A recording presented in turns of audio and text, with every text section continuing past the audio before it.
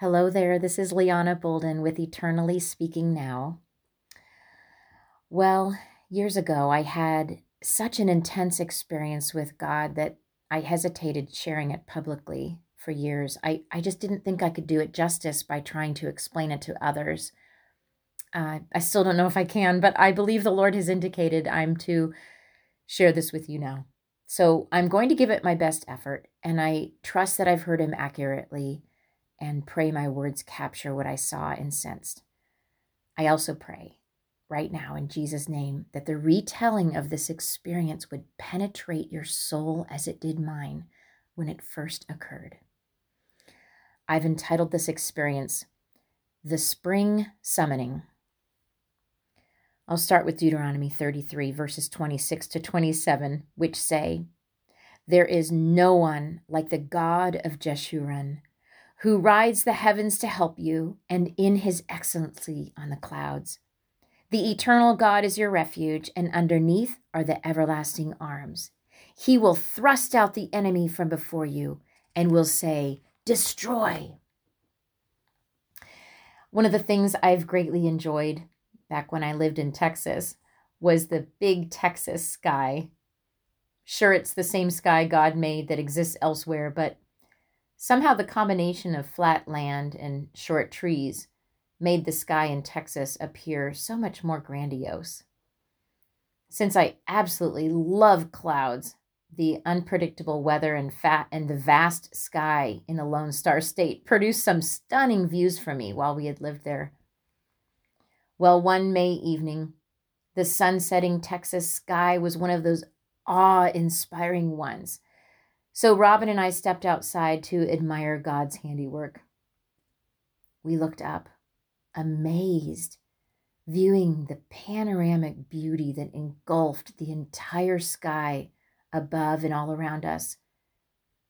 The sky was full of cloudy textures and depths that were indescribable, with this orangey, fire-filled firmament crying out the glory of God all around us. At some point in the midst of my admiration, I tell you, the glory of the Lord indeed broke forth. Yes, his glory shot from the mouths of the clouds and into the depths of my soul, and I beheld a vision of the Lord's face in the midst of the sky. Underneath his face, his hands reached out from the cloudy patterns. He leaned down towards me, reaching out, beckoning me. His countenance was so inviting and just so pleasant. He was joyful, even exuberant, almost giddy in a holy, awesome God way.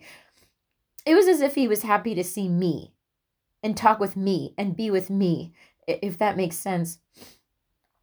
All of this was within a split second, but the impact on my soul was beyond what words can express. I could barely catch my breath. It was so real. Meanwhile, within that same split second, coupled with this vision, a message filled my heart and my mind. I didn't hear an audible voice. It was just a sense or a feeling, an experience without words, from the Spirit of God directly to my inner being. And I need to put words to it to explain to you what it was. So here's the essence of what Jesus spoke to me. Listen. He said, "You have no idea what I have in store for you up here. It's amazing. Whatever you get anxious about completely fades in light of eternity. Nothing is worth worrying about because I have everything taken care of." This was an invitation from Jesus, even to dare to giggle at the enormity of our issues here on earth, keeping them in our rightful place in the light of the glory of God. Jesus' expression alone, just that undefiled joy coupled with both childlikeness and holiness, it just made any fear, worry, doubt, or stress seem like utter silliness, like folly, melting it all into nothingness. And then it all went away. There I stood, speechless, staring at the blazing scene surrounding me, wanting desperately to remember every millisecond of this divine summoning. I'd like to say I haven't gotten caught up in the cares of this world again since this glorious vision. But I confess instead, yes, I have at times. My spirit is willing, but my flesh, as with that of all mankind, is very weak.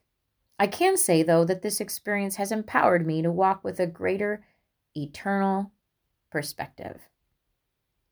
Romans 8:18 says, I consider that the sufferings of this present time are not worthy to be compared with the glory which shall be revealed in us.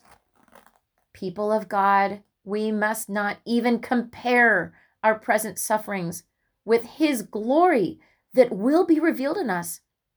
They are not worthy to be compared. So I leave you with a challenge. This was a summoning, a clear bidding from God to keep an eternal perspective and not get hung up on the things of the earth. Will you dare to live that way with me?